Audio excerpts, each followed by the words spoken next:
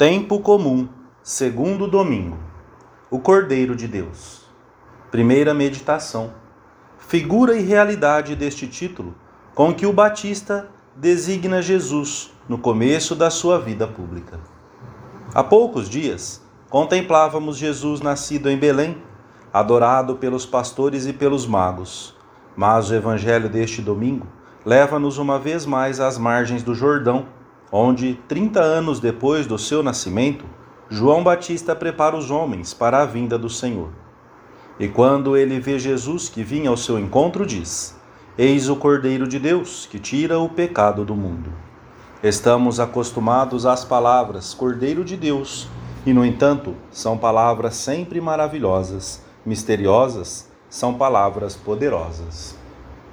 Que ressonância não teria essa expressão nos ouvintes que conheciam o significado do Cordeiro Pascal, cujo sangue fora derramado na noite em que os judeus tinham sido libertados da escravidão no Egito.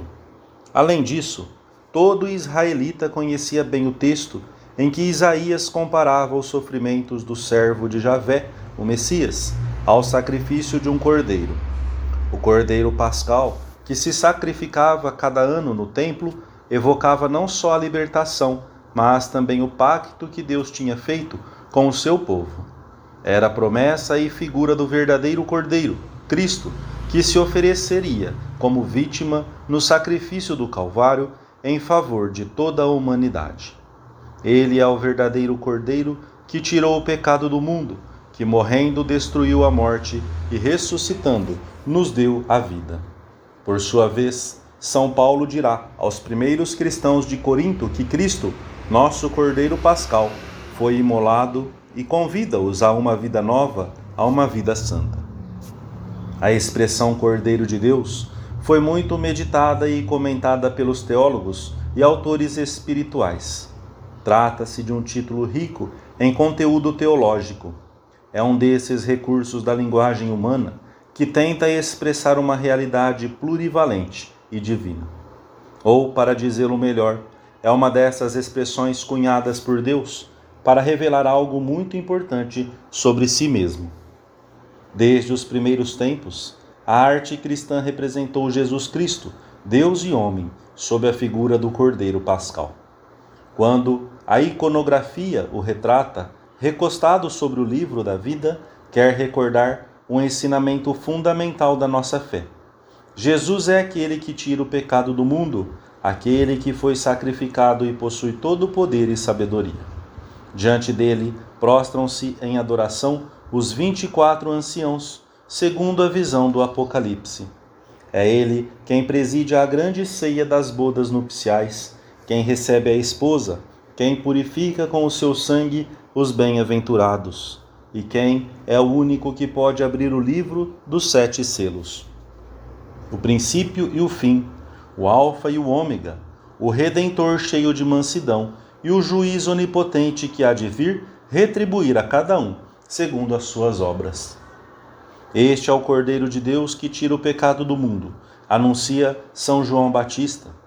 E este pecado do mundo engloba todo o gênero de pecados. O original, que em Adão afetou também os seus descendentes e os pessoais dos homens de todos os tempos. No Cordeiro de Deus está a nossa esperança de salvação. A profecia de Isaías cumpriu-se no Calvário e torna a atualizar-se em cada missa, tal como se recorda hoje na oração sobre as oferendas. Todas as vezes que celebramos este sacrifício, torna-se presente a nossa redenção. A Igreja quer que agradeçamos ao Senhor por ter Ele querido entregar-se até a morte pela nossa salvação, por ter querido ser alimento das nossas almas. Segunda meditação. A esperança de sermos perdoados, o exame, a contrição e o propósito de emenda. O Cordeiro de Deus que tira o pecado do mundo. Jesus converteu-se no Cordeiro Imaculado, que se imolou com docilidade e mansidão absolutas para reparar as faltas dos homens, os seus crimes, as suas traições. É um título muito expressivo porque, comenta Frei Luís de Granada, a palavra Cordeiro, referida a Cristo, significa 3 coisas. mansidão de condição, pureza e inocência de vida, satisfação de sacrifício e de oferenda. É notável a insistência de Cristo na sua constante chamada aos pecadores. Pois o Filho do Homem veio salvar o que estava perdido.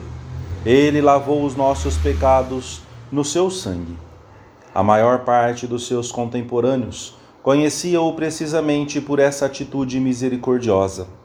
Os escribas e fariseus murmuravam e diziam: ele recebe os pecadores e come com eles. E surpreendem-se, porque perdoa a mulher adúltera com umas palavras muito simples: vai e não peques mais. E dá-nos a mesma lição na parábola do publicano e do fariseu: Senhor, tem piedade de mim, que sou um pecador. E na parábola do filho pródigo. A relação dos seus ensinamentos e dos seus encontros misericordiosos seria interminável, gozosamente interminável. Podemos nós perder a esperança de conseguir o perdão quando é Cristo quem perdoa? Podemos nós perder a esperança de receber as graças necessárias para sermos santos quando é Cristo quem nos-las pode dar? Isto nos cumula de paz e de alegria.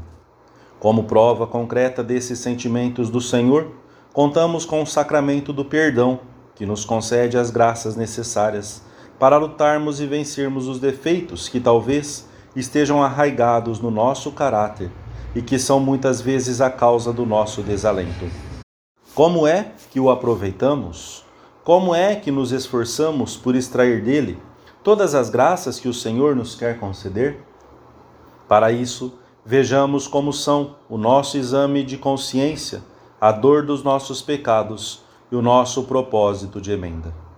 Poder-se-ia dizer que são, respectivamente, atos próprios da fé, que nos levam ao conhecimento sobrenatural da nossa conduta, de acordo com as nossas obrigações, do amor que agradece os dons recebidos e chora a sua falta de correspondência, e da esperança que vai à luta no tempo que Deus concede a cada um para que se santifique. E assim como dessas três virtudes, a maior é o amor, assim a dor, a compunção, a contrição, é o elemento mais importante do exame de consciência. Se não desemboca na dor, talvez isso indique que estamos dominados pela cegueira, ou que o objetivo da nossa revisão de vida não procede do amor a Deus.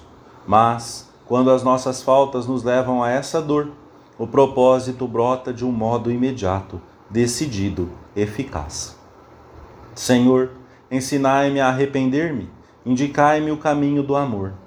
Movei-me com a vossa graça à contrição quando eu tropeçar, que as minhas fraquezas me levem a amar-vos cada vez mais.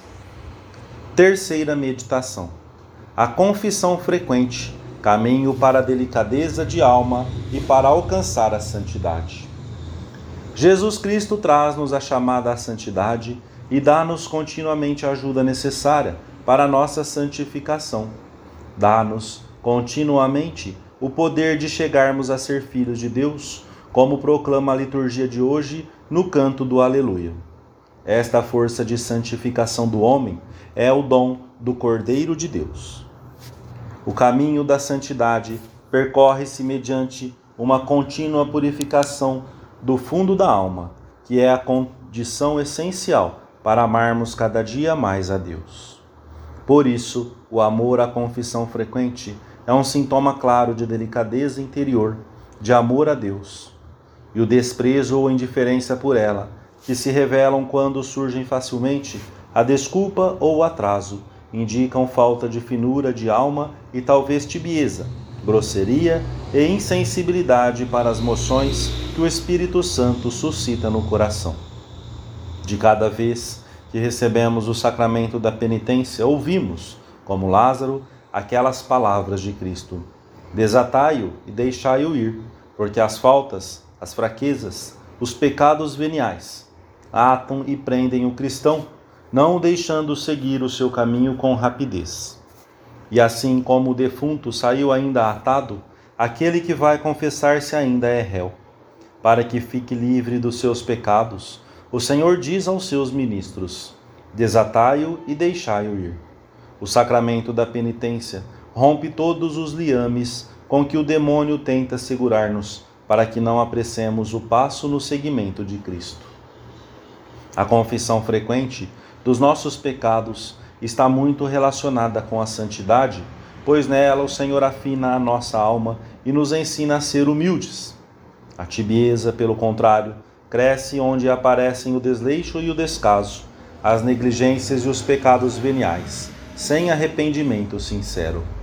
Na confissão contrita, deixamos a alma clara e limpa. E como somos fracos, só a confissão frequente permitirá um estado permanente de limpeza e de amor. Um dos principais motivos para o alto apreço em que devemos ter a confissão frequente é que, se bem praticada, torna totalmente impossível um estado de tibieza.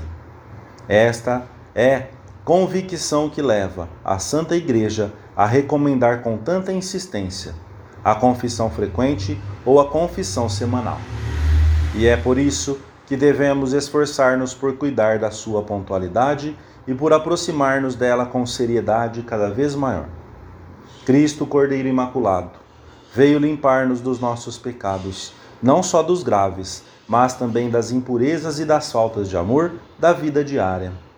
Examinemos hoje com que amor nos aproximamos do sacramento da penitência e vejamos se o fazemos com a frequência que o Senhor nos pede. Amém.